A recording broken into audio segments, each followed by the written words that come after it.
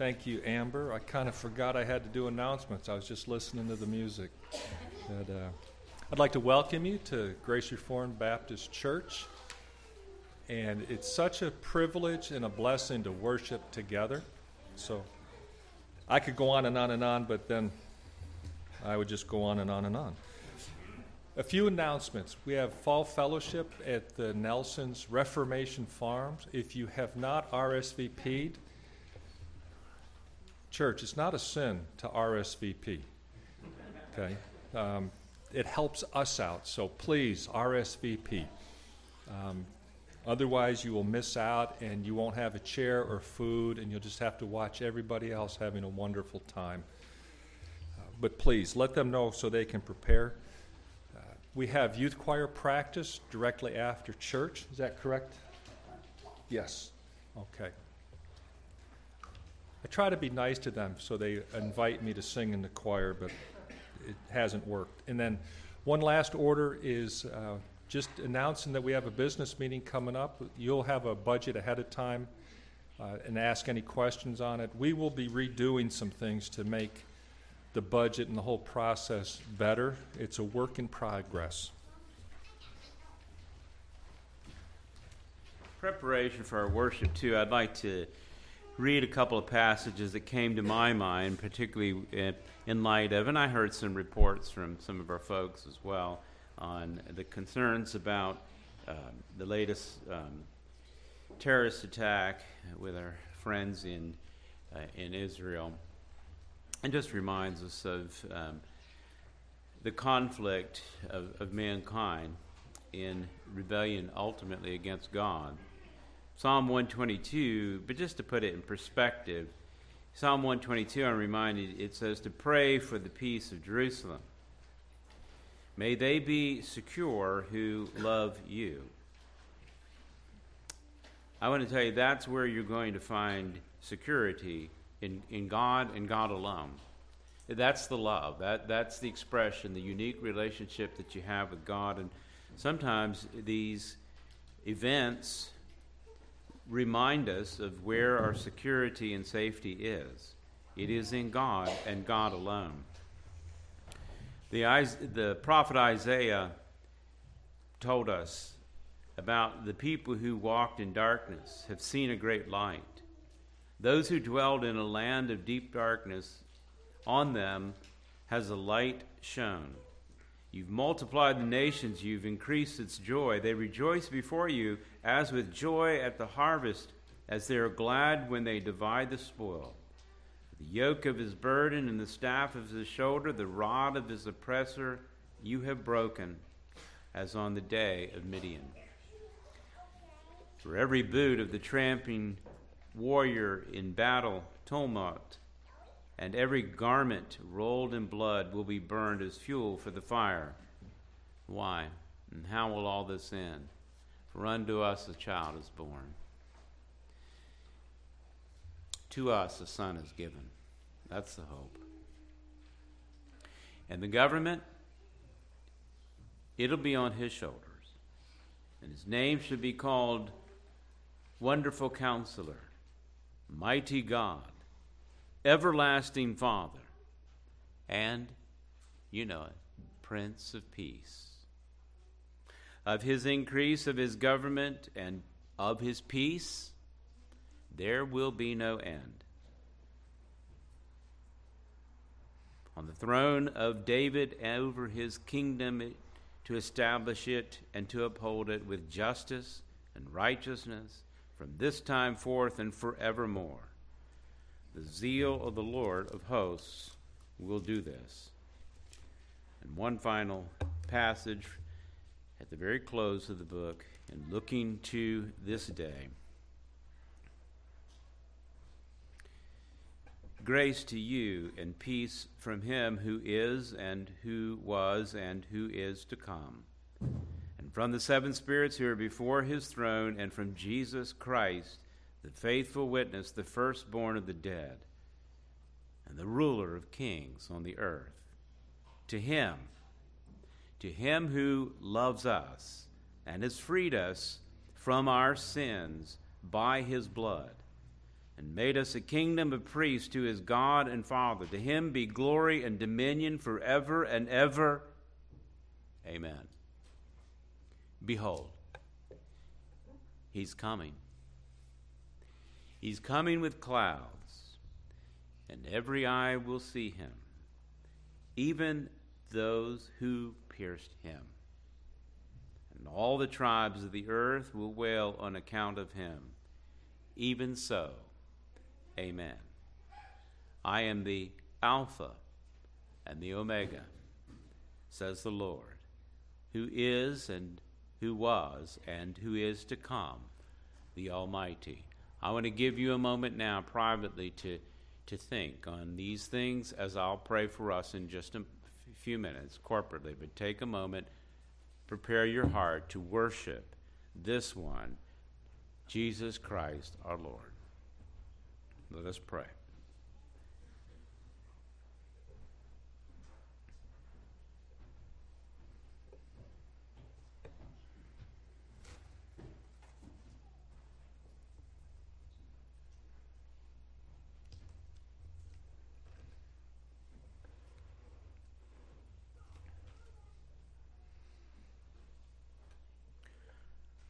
Father, we've gathered together as your people to praise your holy name. We think of our brothers and sisters in Christ throughout the world, in nations that are under great conflict, and pray that they will look to the one in whom they may find refuge. I pray that you would even use the things that are going on to bring about a recognition that there is indeed safety only and refuge only in you and you alone. I pray that our confidence would not be in the flesh, but in you.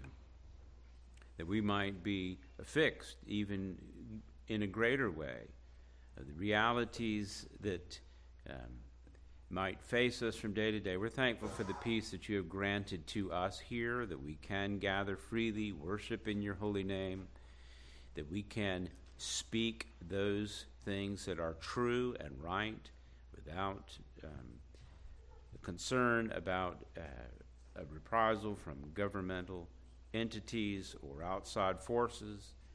It is all because of your goodness and grace, and so we praise you, Holy Father, for that indeed. And we look forward to a day when Christ will come, the Prince of Peace, mighty God. And so I pray that you'll give us courage in these days to stand for the truth, to proclaim the truth, but to trust you in all things. And recognize that even in our times of greatest weakness, whether we're fighting against failure or disease or even some potential destructive acts like that go across our land and the world today, I pray, Father, that we will recognize that we have strength and strength in you alone. I pray that you'll bring many to confess indeed that Jesus is Lord, and even so come quickly, Lord Jesus. I pray this in your name. Amen. Well, good morning. Let's take our hymn books and let's stand together as we begin our corporate worship with number 386, Brethren, We Have Met to Worship. We'll have women sing verse 2 only and men sing verse 3. We'll all sing together verses 1 and 4. So women only on verse 2, men on verse 3, and then all together on 1 and 4. 386.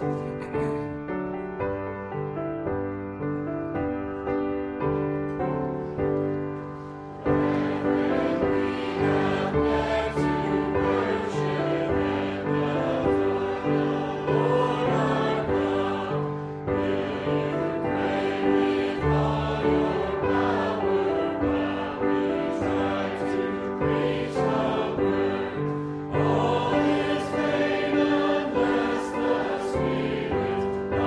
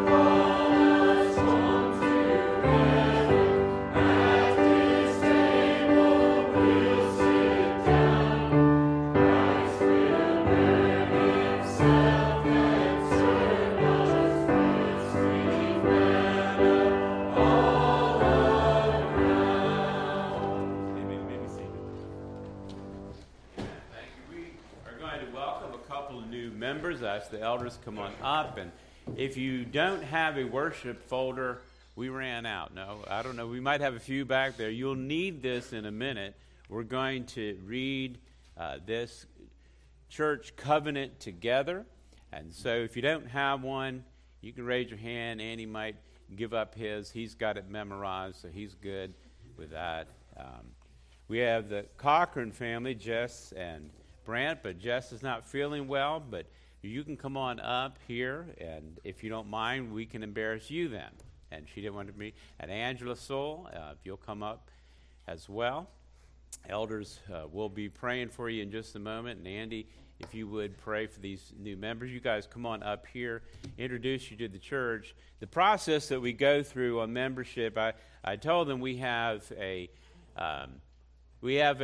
narrow front door, so we have a double, but we keep one of them closed. No.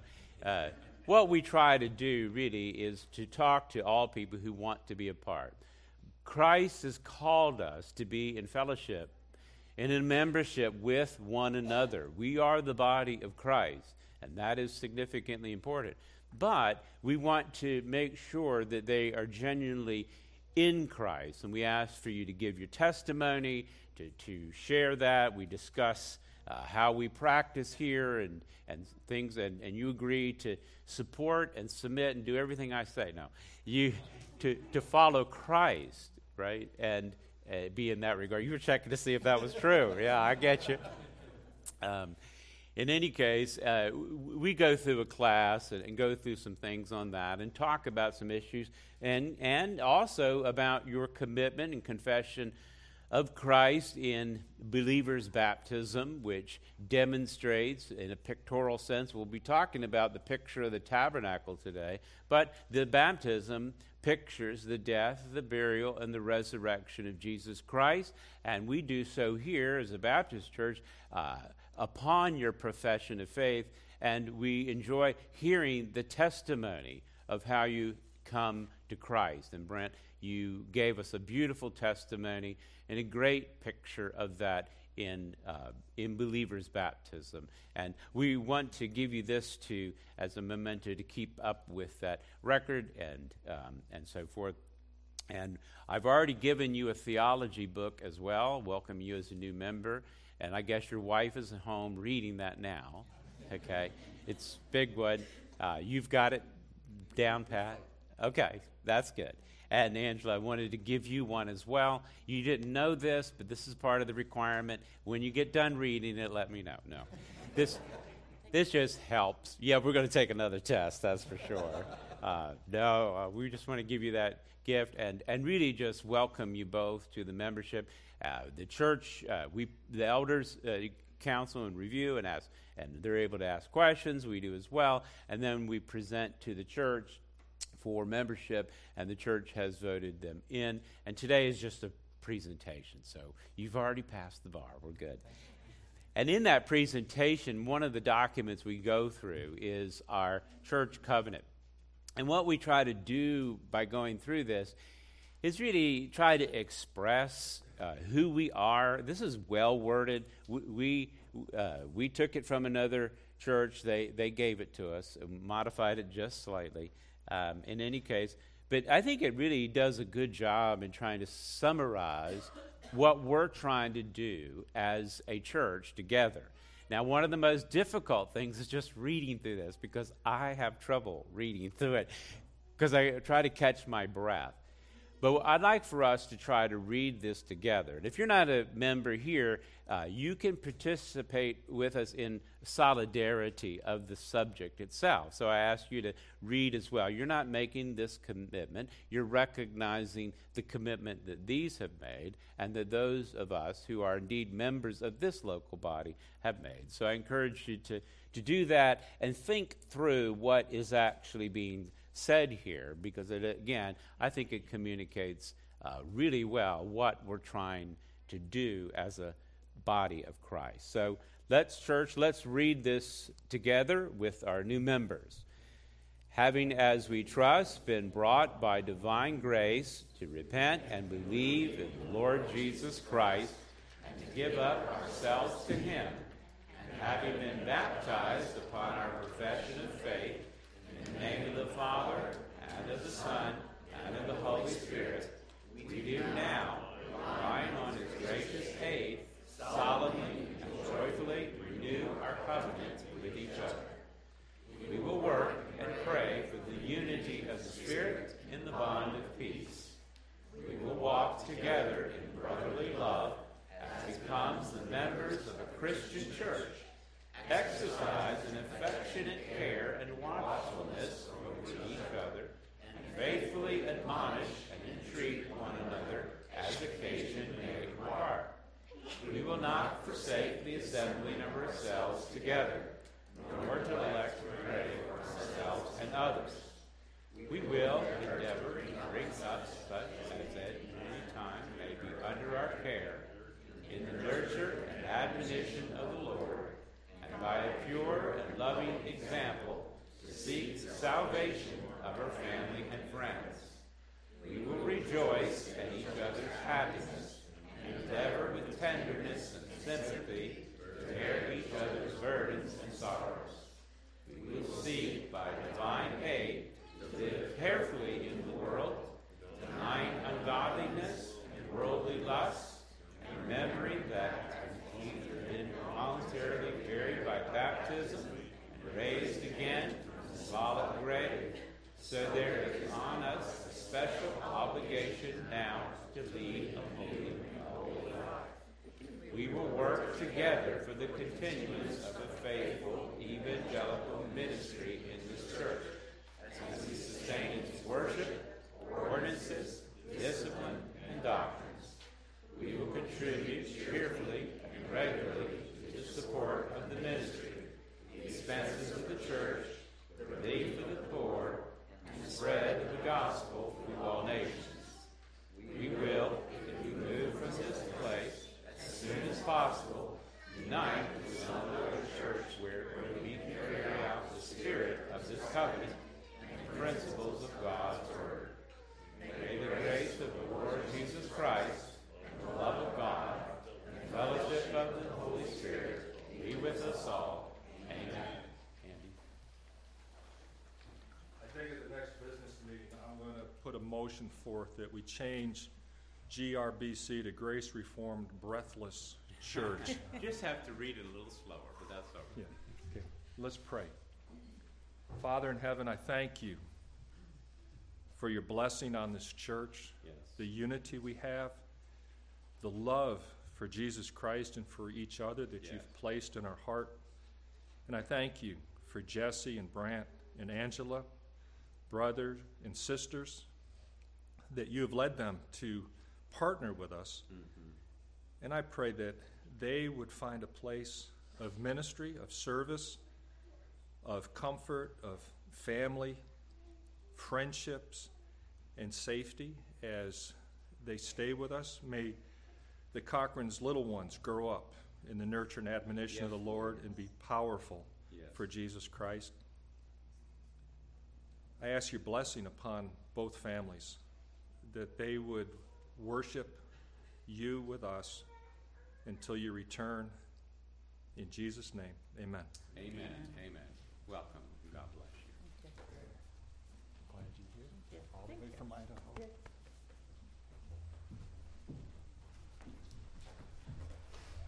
Well, amen. Let's take our hymn books again and let's stand together and turn to number 136. We're going to sing, "Oh, 4,000 Tongues to Sing," and then Amber will transition us right into 137 on the other side of the page there. And so we'll sing both one after another with a little interlude from Amber. So starting off in 136 and then moving to 137. "Oh, 4,000 tongues to sing, and my tongue will proclaim your righteousness, your praise all day long." Psalm 35.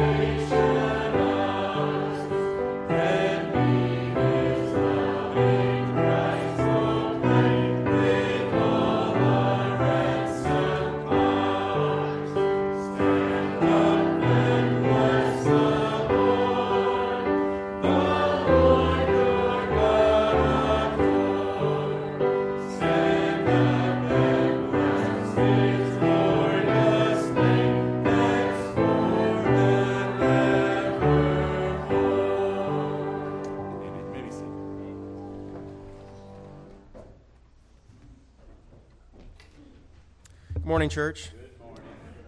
I get to read Acts 18 through 28. That's at page 927 in your pew Bible. I feel like every single time I read one of these, the thing that pops out to me is the same, and that is seeing how God works sovereignly through people and situations in a way that anybody else would look at those situations and say, wow, I can't believe that happened. All these different things had to coincidentally line up for that to happen, but we know that it wasn't a coincidence. We know that it was God's providence. And this is a particularly fascinating passage. It is, in a way, it's for the children who are still in here, it is a sort of superhero origin story. And there's many things you can pull from this, but it introduces us to a character named Apollos. And by way of context and also understanding who this person will become, and also understanding a proper view of how to view him, I want to read a little bit from 1 Corinthians chapter 3, verses 1 through 7. Paul speaking to the church at Corinth. But I, brothers, could not address you as spiritual people, but as people of the flesh, as infants in Christ. I fed you with milk, not solid food, for you were not ready for it. And even now you are not yet ready, for you are still of the flesh. For while there is jealousy and strife among you, are you not of the flesh and behaving only in a human way? For when one says, I follow Paul, and another, I follow Apollos, are you not being merely human? What then is Apollos? What is Paul?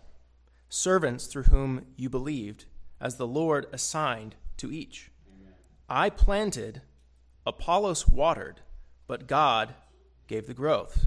So neither he who plants nor he who waters is anything, but only God who gives the growth. There are many things to admire about this character Apollos. Clearly, he's viewed by many as being on par with Paul. He is a great man of God. But this is his origin story. Acts 18:18.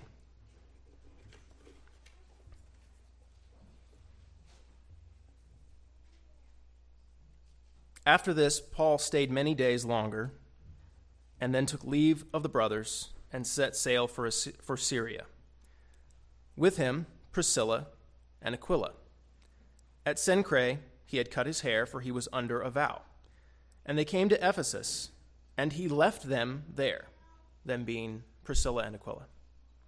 But he himself went into the synagogue and reasoned with the Jews. When they asked him to stay for a longer period, he declined. But on taking leave of them, he said, I will return to you if God wills. And he set sail from Ephesus. When he had landed at Caesarea, he went up and greeted the church, and then went down to Antioch. After spending some time there, he departed and went from one place to the next through the region of Galatia and Phrygia, strengthening all the disciples. Before I read the last 4 verses, I want to say the other thing that struck me from this passage was the reaction, as you will see, of Priscilla and Aquila. God placed them in a very specific place, very providentially, to speak to Apollos, as you will see. Apollos is a great man. He was competent in the Scriptures. Some translations say mighty in the Scriptures. That is the Old Testament. But this passage clearly indicates that he was lacking something. It says that he taught accurately, though he knew only the baptism of John. John MacArthur says Apollos knew the baptism of anticipation, not the baptism of accomplishment. But God uses Priscilla and Aquila to complete Apollos' understanding. And they are a model for us in that. Verse 24. Now a Jew named Apollos, a native of Alexandria, came to Ephesus. He was an eloquent man, competent in the Scriptures.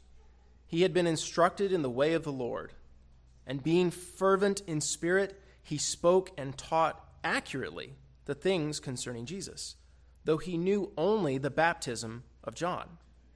He began to speak boldly in the synagogue, but when Priscilla and Aquila heard him, they took him aside and explained to him the way of God more accurately. And when he wished to cross to Achaia, the brothers encouraged him and wrote to the disciples to welcome him. When he arrived, he greatly helped those who through grace had believed, for he powerfully refuted the Jews in public, showing by the Scriptures that the Christ was Jesus. Amen. Let's pray. Father, thank you so much for showing us how you worked sovereignly through human events, through individual persons, to accomplish your will. thank you that you brought Priscilla and Aquila out of Italy at just the right time to meet with Paul, that they stayed with him for over a year in Corinth, that they went with him to Ephesus, and providentially stayed behind so that they could speak this necessary word to Apollos, who then would go on to water what Paul had planted. Let us admire these men to the extent that they mirror you. Let us model these men to the extent that they model you. I pray that you will help each of us to be mighty in the Scriptures and to trust in your providence. Use us as you did Priscilla and Aquila to speak a necessary word into the hearts of those who need it with love and care and compassion, to the end that your word would go forward, that your kingdom would be advanced here on earth, and that ultimately your name would be glorified. We thank you for this church, for a pastor who is dedicated to rightly dividing the word of truth. We pray that you will bless him this morning, give him the words to speak. Bless us, bless our ears to hear, and bless this offering. May it be multiplied and used to support the furtherance of your kingdom on this earth. And we pray all this in Christ's name. Amen.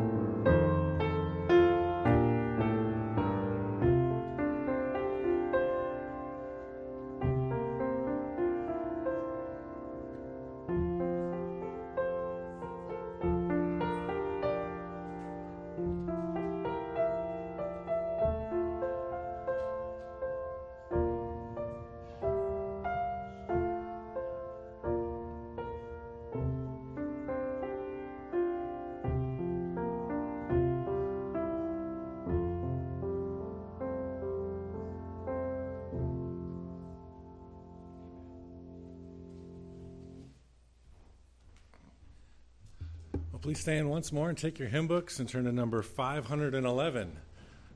511, The Solid Rock. My hope is built on nothing less than Jesus' blood and righteousness.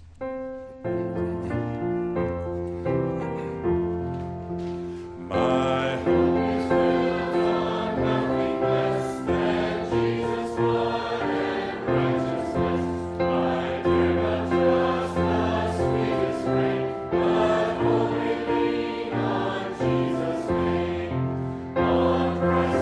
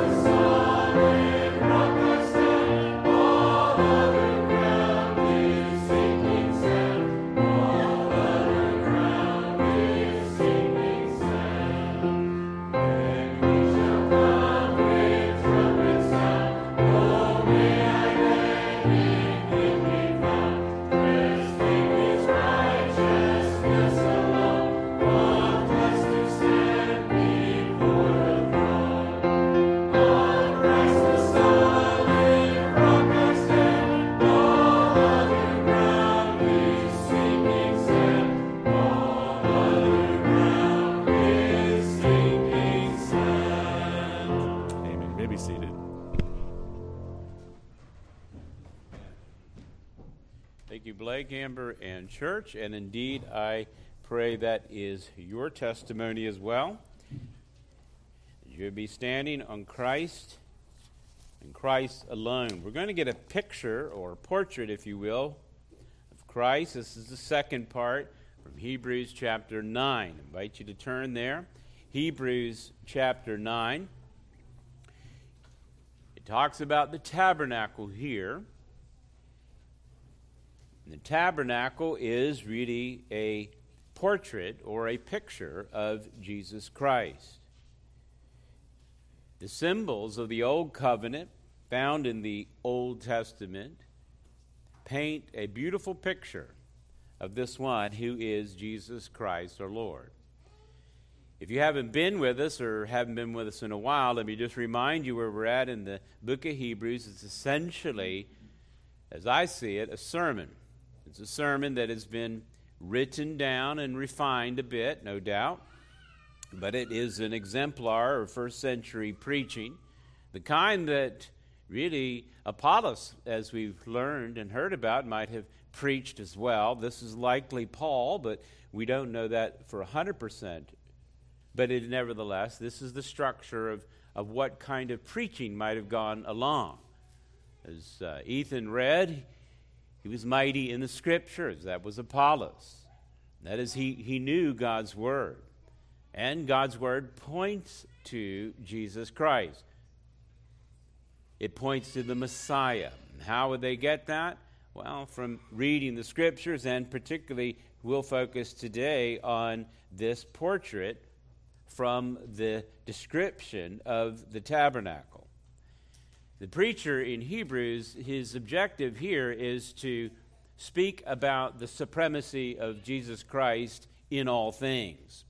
And he begins that way by focusing first on his person. That is, he is God, God incarnate, the creator and sustainer of the world. This is not just any prophet. This is the prophet.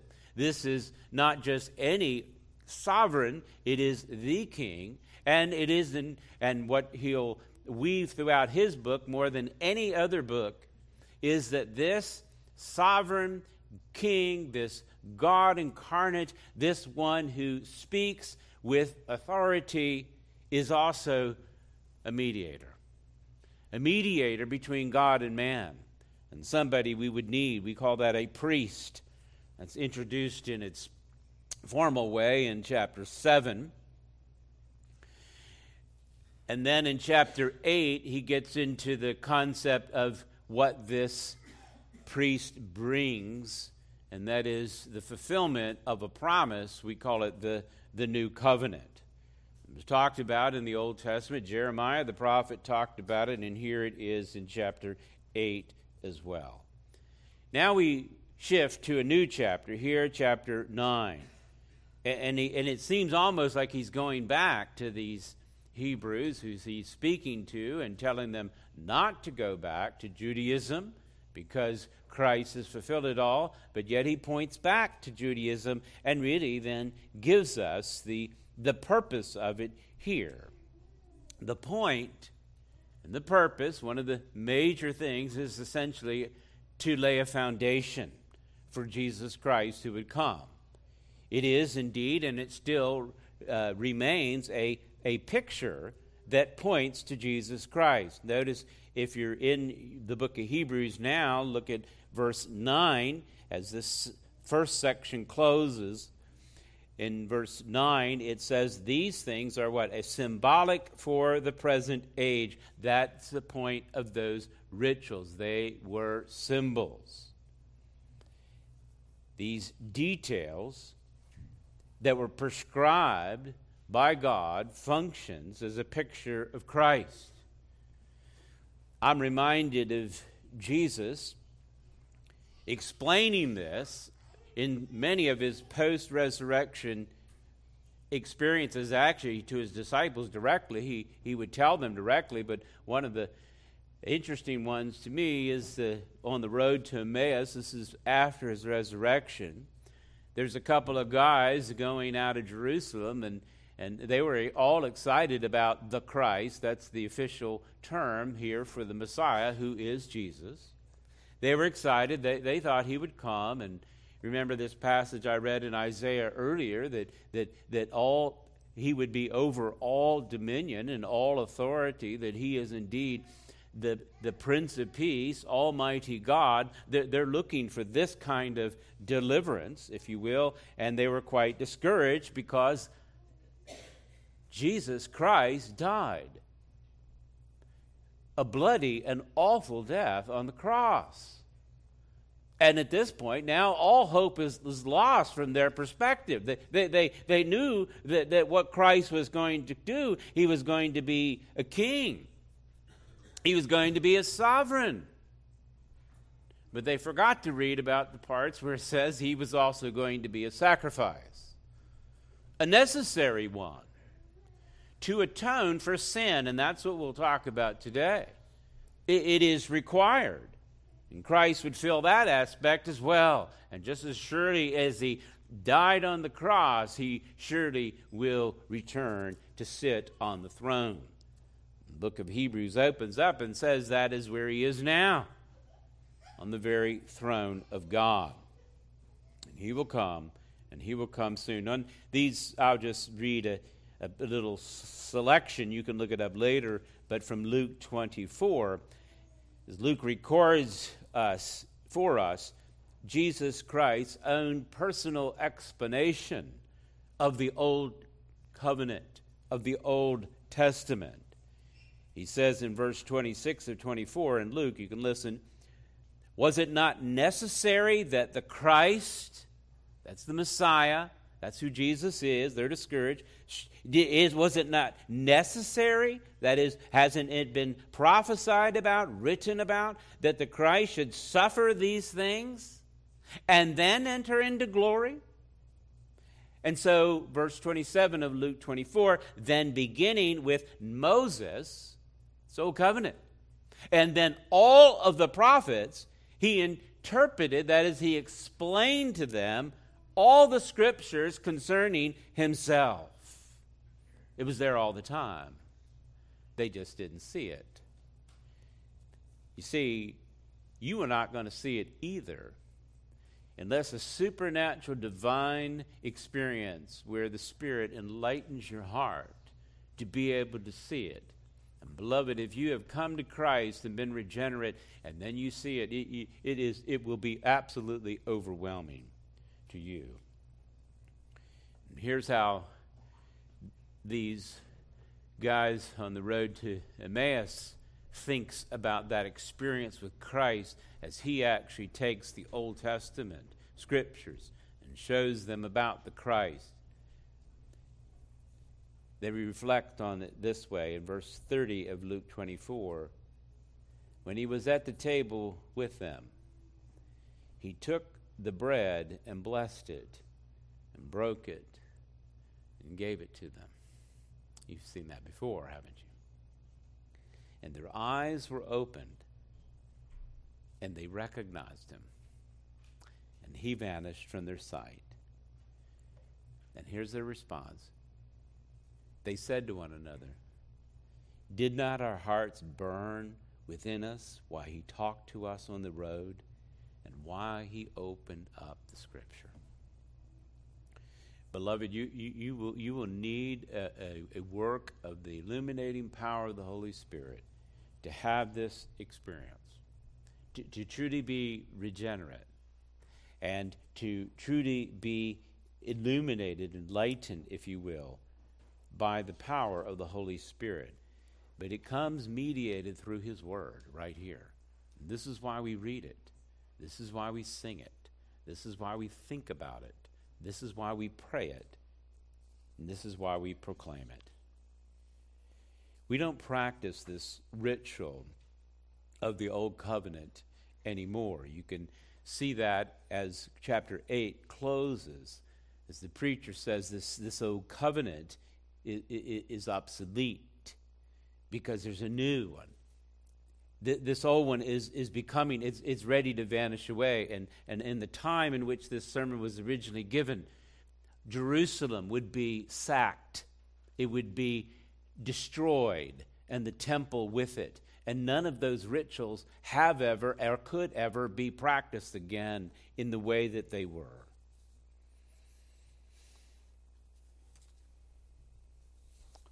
There's a new covenant. It's in Christ. But this old one speaks of the new. And if you see it, you're like these guys on the road to Emmaus.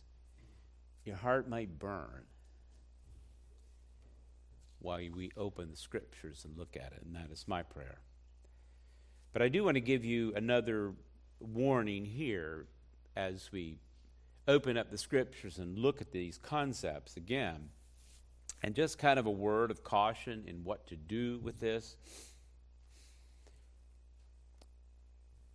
so that you don't get carried away with the concepts of the Old Covenant, and particularly the tabernacle, and all the details that are given. And there are a lot. I think there's close to 50 chapters on it. It's a lot of information. And I'll just read a couple little selections. But you may want to spend some time and read the book of Exodus and go through it and think through it. But as you do so, I just would give this word of caution to don't press it further than it needs to be pressed as far as the illustration of these objects and the very details. If you look at a masterpiece portrait, a painting, and you got real close, you're going to see the pigment that makes up that portrait. You may even also notice the brushstrokes that put the pigment on the canvas to begin with. Maybe you even see some details of the canvas, and we can go on. But that really isn't the main point. It's to see the picture, isn't it? There's a greater glory. And so another cliche is don't miss the forest for the trees. Okay? That's kind of what we would call the art and science of biblical interpretation. There is a bit of an art to it. I think every detail is absolutely important. I'm not suggesting it's not. It's just that you got to be careful that you don't impose your own biases and assumptions into the text because you want to point to the glory of Christ. We would call that eisegesis, or reading into, as opposed to exegesis, reading out of. Our point here is to look for the author's intent. And one of the best ways to do it is to see how the New Testament writers, who are inspired by God, saw all of these and how they explained it. You're on solid ground in that case.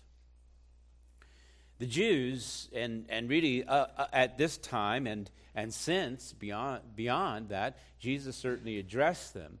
They had a tendency to take all of these details, which they had a lot, and press them way too far. They came up with an interpretive model called midrash. They have these commentaries on the scriptures, and almost they become the authoritative source depending who said something about what. Jesus addressed them. You read it in the Gospels. He called their ideas the tradition of men. You see, you can take the truth and you can manipulate it to a point to make it mean what you want it to mean. God's word is what He meant and what He determined for it to mean. Jesus is the point of the story. And if it doesn't lead there, maybe you've gone on the wrong direction. And a lot of people do that. I'm not trying to be overly critical on that. The story weaves itself together from Genesis to Revelation and talks ultimately about the glory of God, specifically in the person of Jesus Christ, who by His grace redeems a people for His name. Makes them a kingdom of priests for God, for God's glory. That's what the big picture is about. Some people look at this book and see a lot of good ideas, ways for success, and ways to construct your life in a moral way. All of that's good, but that is not primarily what it's about. Good morals and virtues. I appreciate Jordan Peterson's respect for the Scriptures. I really do. But I don't advise his teaching series on the Bible. You know why mainly? He gets a lot of stuff good and right, but he misses the point. That's the point. The point is Jesus Christ. The point is redemption. It isn't, and I would call this, and I don't mean to belittle him again. My intellect wouldn't compare like a thimble to an ocean in that, but respect. But you can be the brightest person in the world and still be in darkness. It's going to take a supernatural revelation, and not many wise and not many mighty are called. See 1 Corinthians. Some are for sure, but not all. God often uses the very weak. You know why? Because he can show how strong he is, in spite of how dumb that person might be. I can identify with that. This book isn't a book that's primarily about the moral of the story, nor is it mythology just written out in a weird way. The genre of the Scripture is not like that at all. The Old Testament and all of the Scriptures are written for one main reason, on a practical basis for you and me. It's to point to Jesus Christ. And don't take my word for it. Let me give you the word of an apostle, John. As he closes out his book, you remember what he said in John 20:31? I'll read it for you. But these are written so that you may believe that Jesus is the Christ, the Son of God, and that by believing you might have life in his name. This life that he's talking about isn't a get-out-of-hell free card. If you're not in Christ, you're under great judgment, and you need to get out of that judgment. But it is much more than that. The life that he's talking about is not just a life at some other point in time, in some future. It is right now. That's what he's talking about. And that's what this is written from cover to cover, that you might believe that Jesus Christ is the Son of God, and by believing you might have life in his name. Well, let's look at the text here, and I'll look at the first 10 verses of Hebrews chapter 9 as preacher dips back into these objects of the tabernacle, in which the audience in which he was talking to was very familiar. We'll need to be reminded of a few things. They would have been very familiar. So let's look at that as he paints then a picture of Christ from the tabernacle. Verse 1, now even as the first covenant had regulations for worship and an earthly place of holiness, and that's key, the holiness, for a tent was prepared. The first section, in which there was a lampstand and the table of bread of the presence, it's called the holy place. Behind the second curtain was a second section called the most holy place, having the altar, golden altar of incense, and the ark of the covenant covered on all sides with gold, in which was a golden urn holding the manna, and Aaron's staff that budded, and the tablets of the covenant. Above it were the cherubim of glory, overshadowing the mercy seat. Of these things we cannot speak in detail.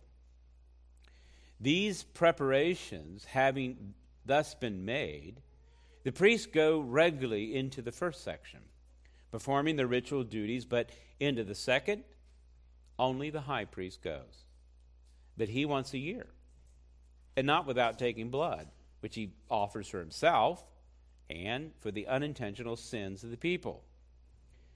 By this, the Holy Spirit indicates that the way into the holy places is not yet opened as long as the first section is still standing.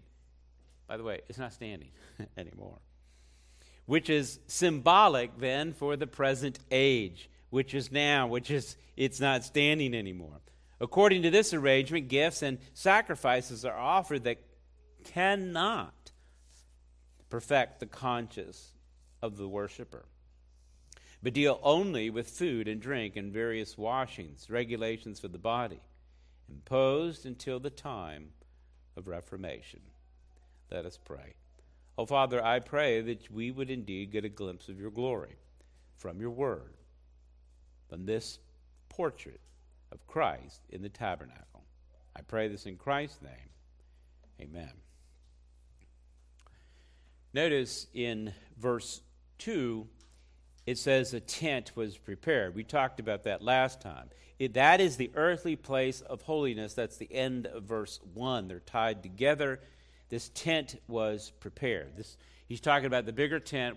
We introduced that last time. And if your sons or daughters are taking notes, as some of the kids do, I would invite you to draw a rectangle, if you will, and then inside that another one, and then inside of that one a little square.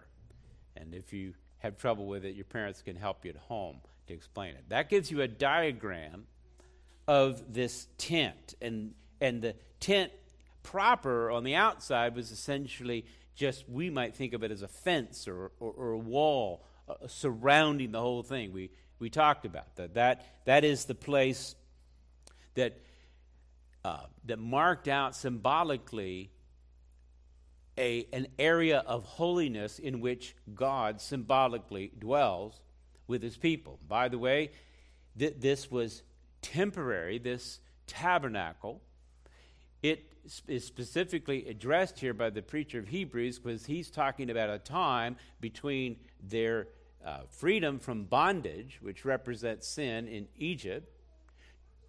The tabernacle was with them for those days that they were in the wilderness journey, and they were going to go where? To the promised land. I think you get the big picture of what these things are portraying.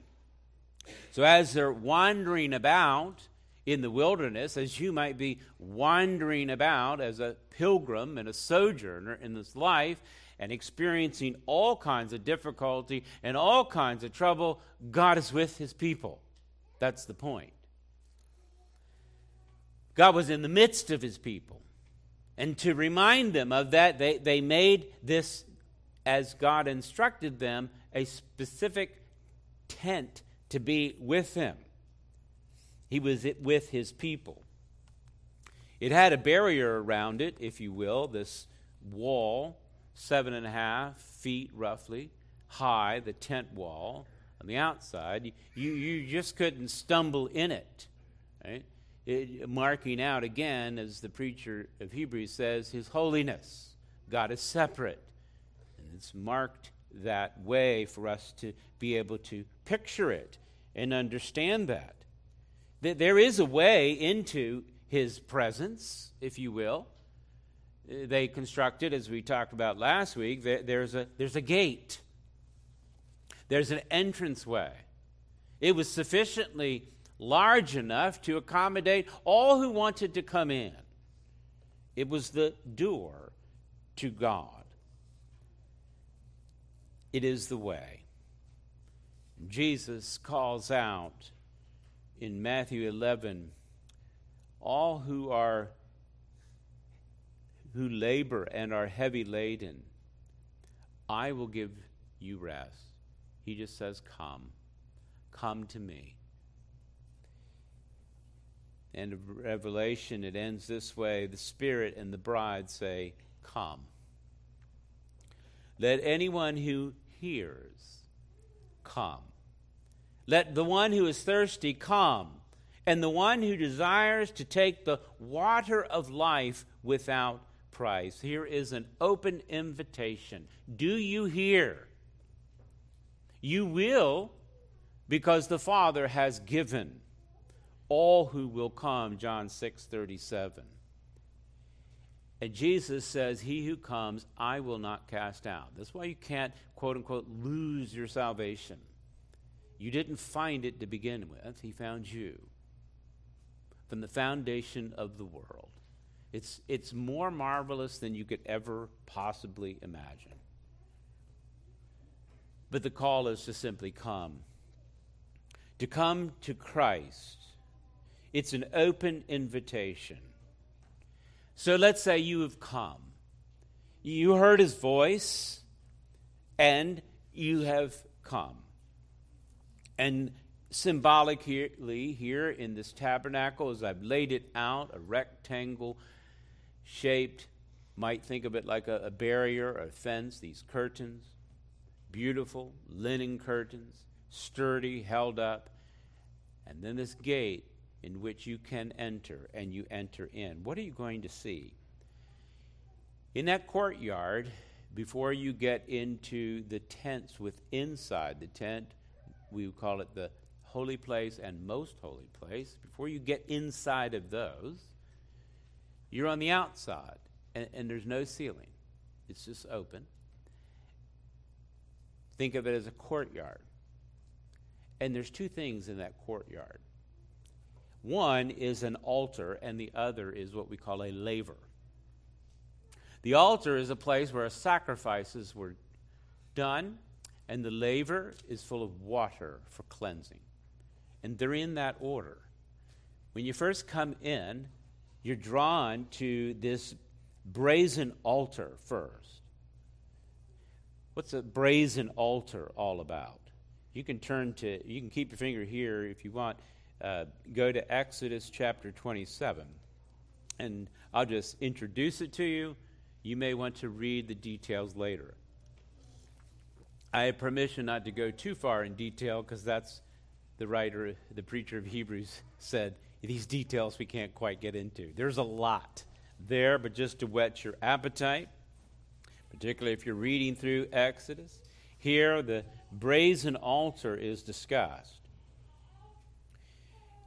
Exodus 27, you shall make of the altar of acacia wood, 5 cubits long and 5 cubits broad.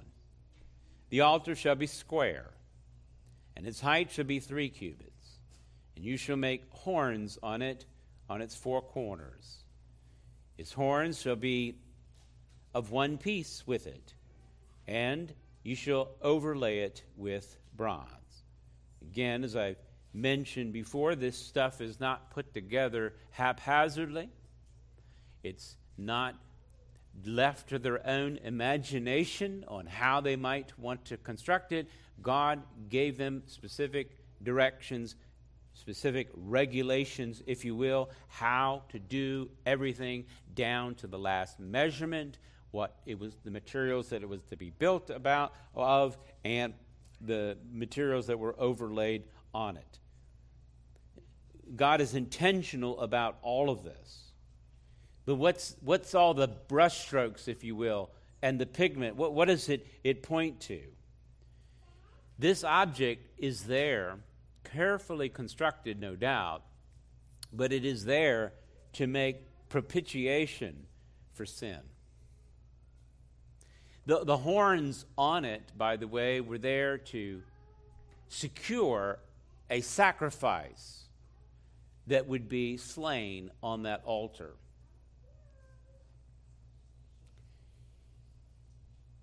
It would be awful what went on that altar. And if you saw it or I saw it, we might have to turn away. It wasn't lovely, but it was necessary. It was a necessary object there to provide propitiation for sin. What does propitiation mean? It's a big word, theological word that's biblical and that, well, we need to know. The Tyndale Bible Dictionary provides a brief definition. It says, propitiation is the act of appeasing another's anger by offering a gift. And I think it's a good definition. Appeasing anger by offering a gift. So you can understand that. You got this altar here, a sacrifice is made, there's some appeasement going on, and that's a good way to think about this big theological word, propitiation. Most people still don't get it. They look at this and then misconstrue what's going on. They scratch their head because from the mind to man, what's going on? And so people make up all kinds of things about this. And the reason is they don't know God. That's the problem. They don't know why anyone would need to be appeased or how somebody would be appeased. They just simply don't know God. Pagans and unbelievers would attempt to, particularly we've read historically, appease the quote-unquote gods, maybe the god of weather, the god of water, the god of fire. They imagine God in different ways because of powerful things. In their heart, they know there is God. They don't know there is only one God, and they don't know who He is. So in their own mind, they come up with ideas because they know that something is angry with them.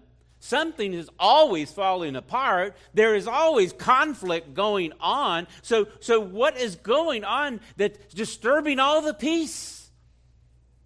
Maybe God's just mad at us, and so we'll do something to make Him happy, to appease Him, that His anger vindictively might be put on something else instead of us. Well, they have a couple elements kind of right, but they don't see the picture, and they miss the whole thing. And some people, they think God is just irrational and vengeful towards them. And of course, in our modern world, although this still actually goes on now, we talk about our modern world, but let's just say developed world, we might think of it just to give you a category. We think, oh, well, we're not out doing sacrifices to appease, a sun god or a wind god or whatever. But we believe in karma. Maybe we believe in religious ritual to the point where we engage in certain religious rituals in a superstitious way, thinking if we counted enough beads or said enough prescriptive prayers, that God might not be mad at us anymore.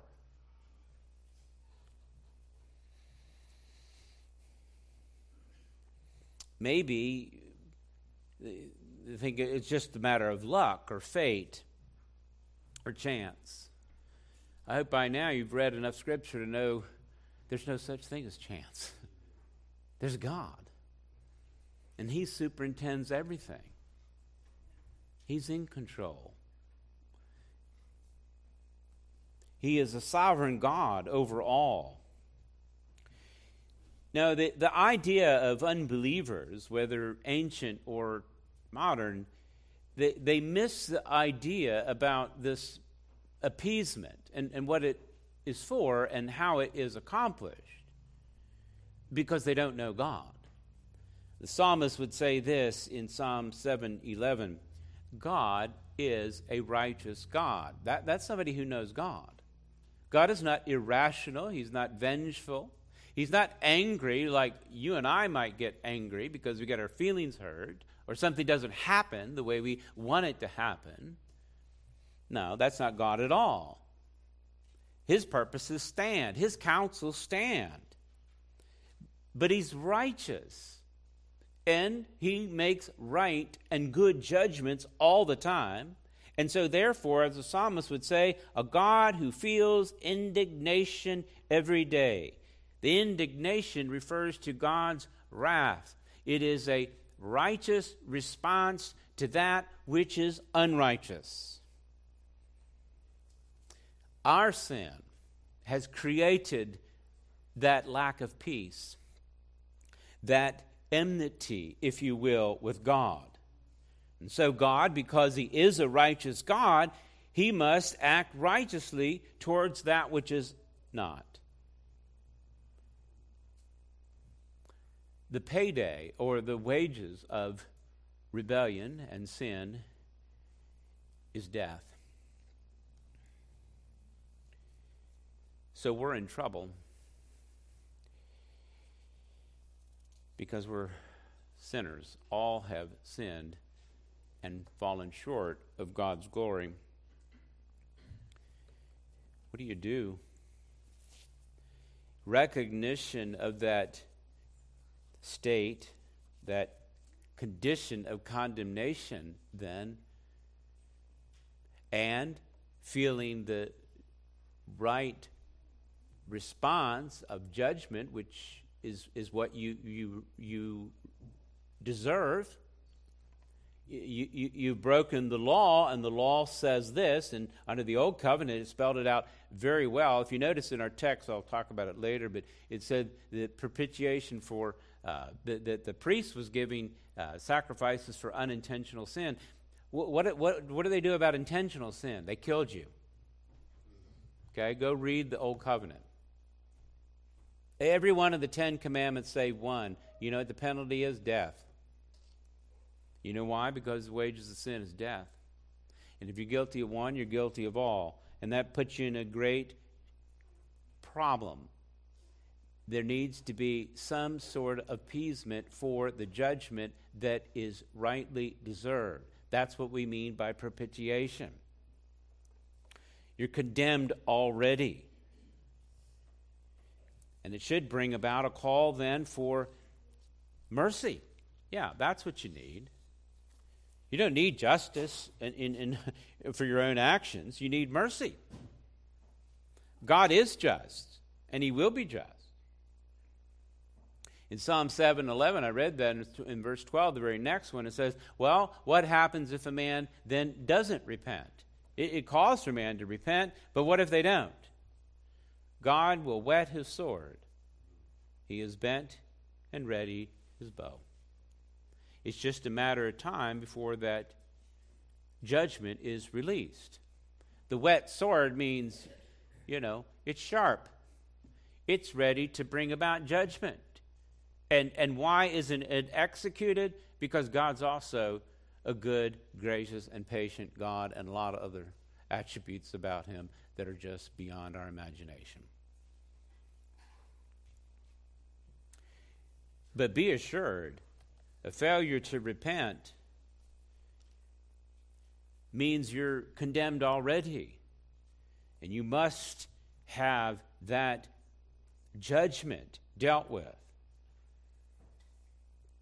God's wrath, as I said, is a righteous response to that which is unrighteous. And so when they walk in and they see this brazen altar, if you will, sacrifices of appeasement means that payment could be made on this symbolic altar, if you will, to picture that the wages of sin, which is death, could be paid. Well, what did they see? Well, they saw animals tied up to the horns on that altar and being absolutely slaughtered. Innocent animals.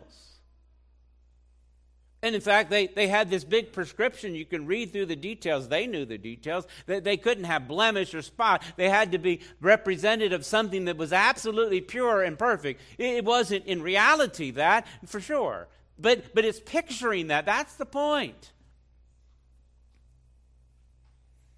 And what went on there was brutal and ghastly. It was bloody. So bad you wouldn't want kids to see it. And you wouldn't want to see it either. I've never watched The Passion of Christ, although I own a copy of it. I just can't bring myself to do it. I don't want to see a remembrance of that. It hurts too much. And sin, beloved, is awful. Can you imagine these poor little kids taking that perfect little lamb and then seeing its throat slit?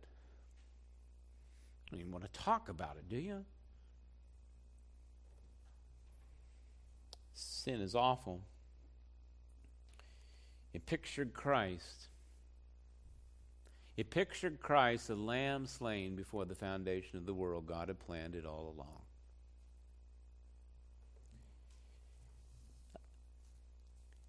If you're in chapter 9, I don't know where I left you off. I told you to put your finger there.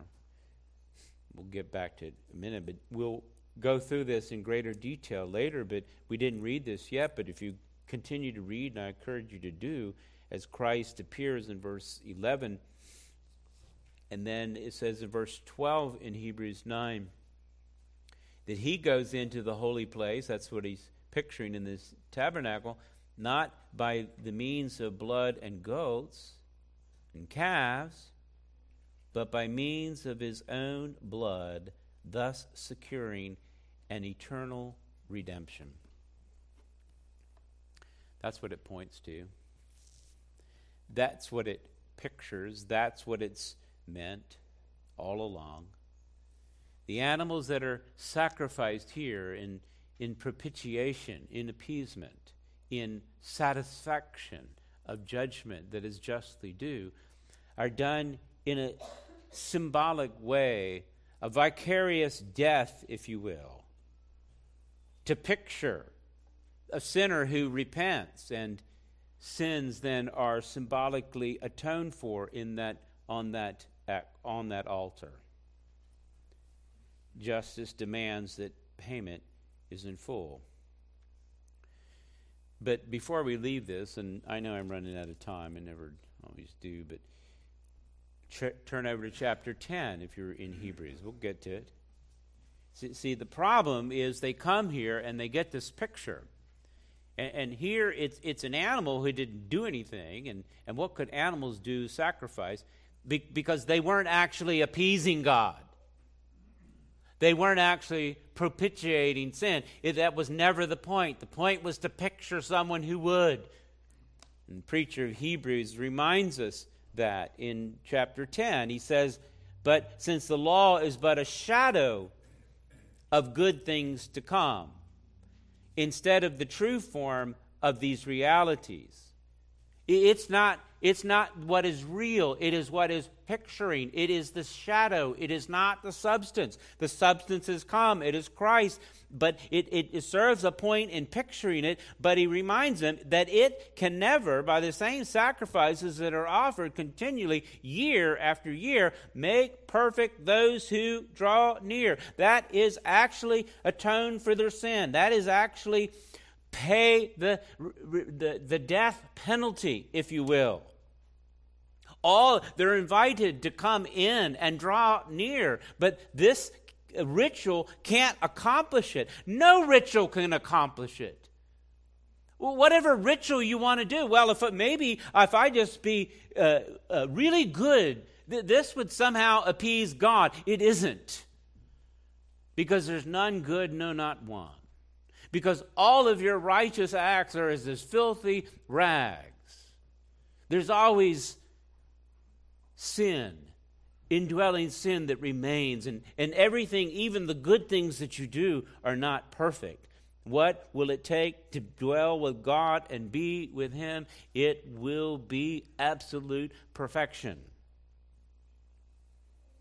And he proves his point. He says, well, if these things could actually accomplish something, they wouldn't have ceased to be offered. Because since the worshipers, having been cleansed, would no longer have any consciousness of sin. But in these sacrifices, there is a reminder, that's the point, of sins every year. It's impossible for the blood of bulls and goats to take away sins. Well, how in the world, then, it's supposed to be a picture, what's the reality? How will your sins be atoned for? How could God's justice be appeased, paid for, accomplished? He gives the answer in verse 12, just drop down. When Christ had offered for a time a single sacrifice for sin, He sat down at the right hand of God. You remember how Hebrews opens up? I think it's 1:3, something like that. He sat down at the very throne of God. In other words, it is finished. That's the point. Well, what is he doing? He's waiting for that time until his enemies should be made a footstool for his feet. He's still accomplishing, bringing in, redeeming a people for his name. But you know what? It's done. The atonement is paid for. And by a single offering, verse 14, he has perfected for all time those who are being sanctified. See, that ritual couldn't perfect. Right? Verse 1 of chapter 10. Christ can. And notice this word sanctified here. This idea of sanctification, it is being set apart, and it means to be made holy, to be made perfect, if you will, before God. That's what he's talking about. You have this condemnation against you because of your sin. The wages of that is death. The payment of that wage is by Christ. And that's what we mean by the appeasement of God. Not to give God a little bit of this and that to make us like him better.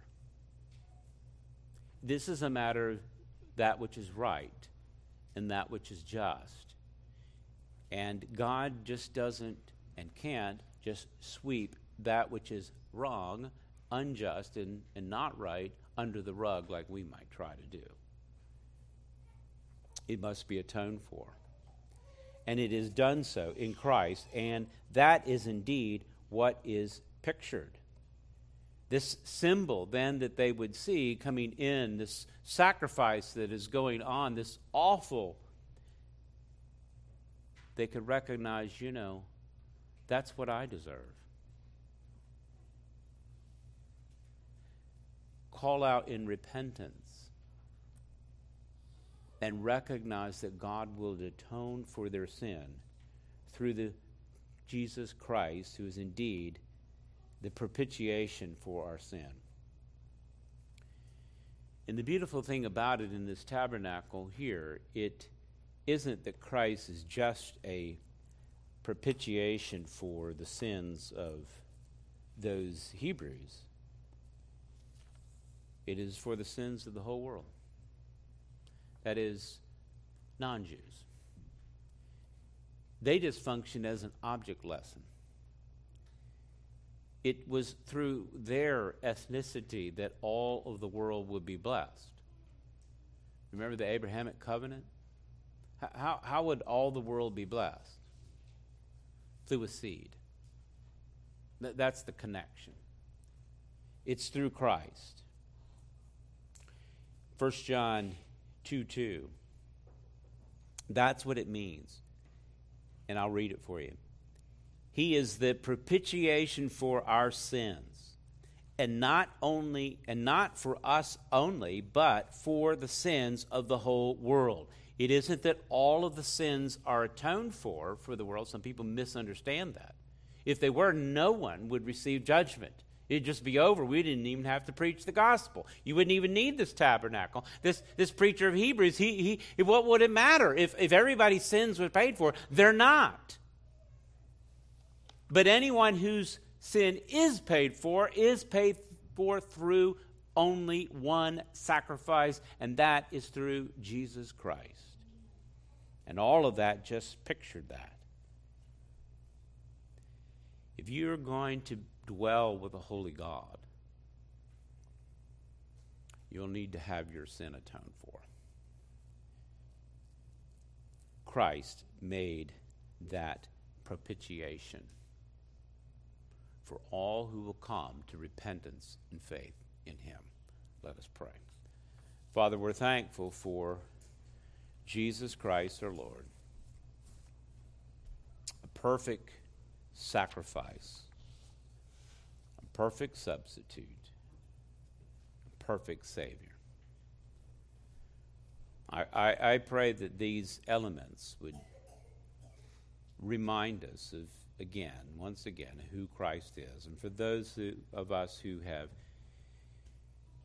received propitiation, payment, appeasement for our sin, I pray this would sink deep into our hearts to change the very character of our being. What manner of love has been bestowed upon us is beyond our imagination. We're thankful for the pictures and the pointing to this great truth. But I pray, Father, that in our hearts would be something that would be cherished, not just this day, but in days to come, and call others, many sons and daughters, to the glory of your grace. I pray this in Christ's name. Amen. I'm going to give you a moment now to think on these things. Take your moment privately. If your sins have not been paid for, propitiated by Christ and Christ alone, the Spirit and the bride say, come. Anyone who's thirsty, come. Come to him now. Take a moment.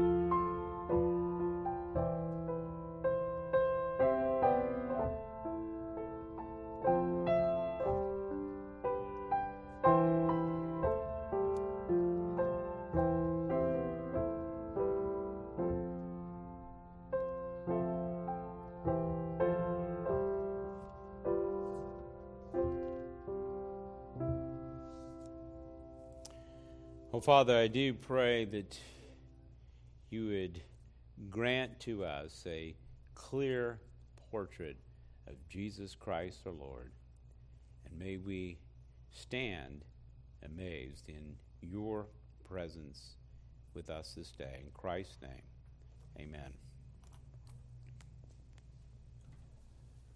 Well, I'm not as familiar with this hymn, are you?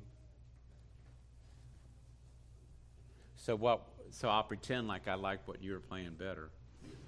I forgot to look this one up, and we're unless your dad wants to come up here and help us out. What was that one about the lamb you were just playing? 261.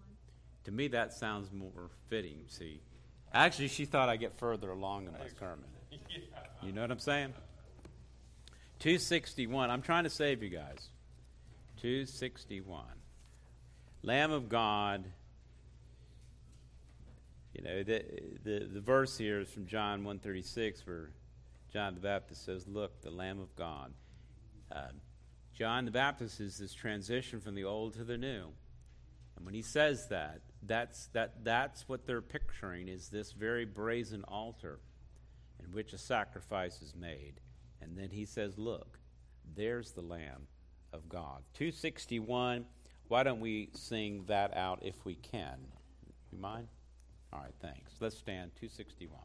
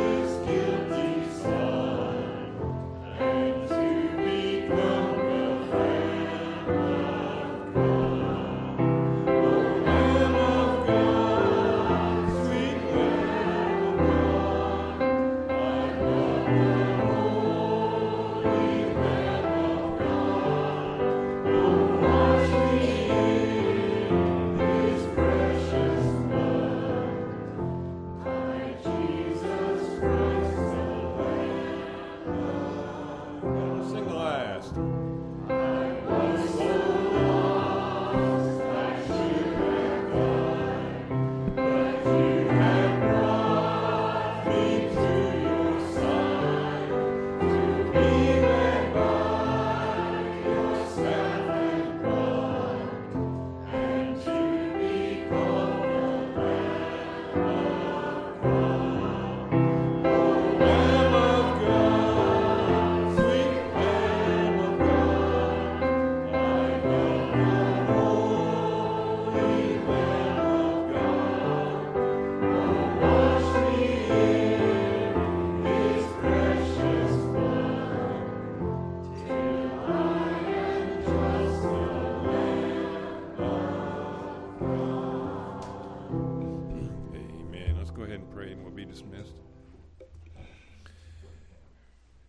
For this reason I bow my knees before the Father, from whom every family in heaven and on earth is named, that according to the riches of his glory he may grant you to be strengthened with power through the Spirit in your inner being, so that Christ may dwell in your hearts through faith, that you, being rooted and grounded in love, may have strength to comprehend with all the saints what is the breadth and length and height and depth, and to know the love of Christ that surpasses knowledge, that you may be filled with all fullness of God. Now to him who is able to do far more abundantly than all that we ask or think, according to the power of working within us, to him be glory in the church and in Christ Jesus throughout all generations, forever and ever. Amen. You be dismissed.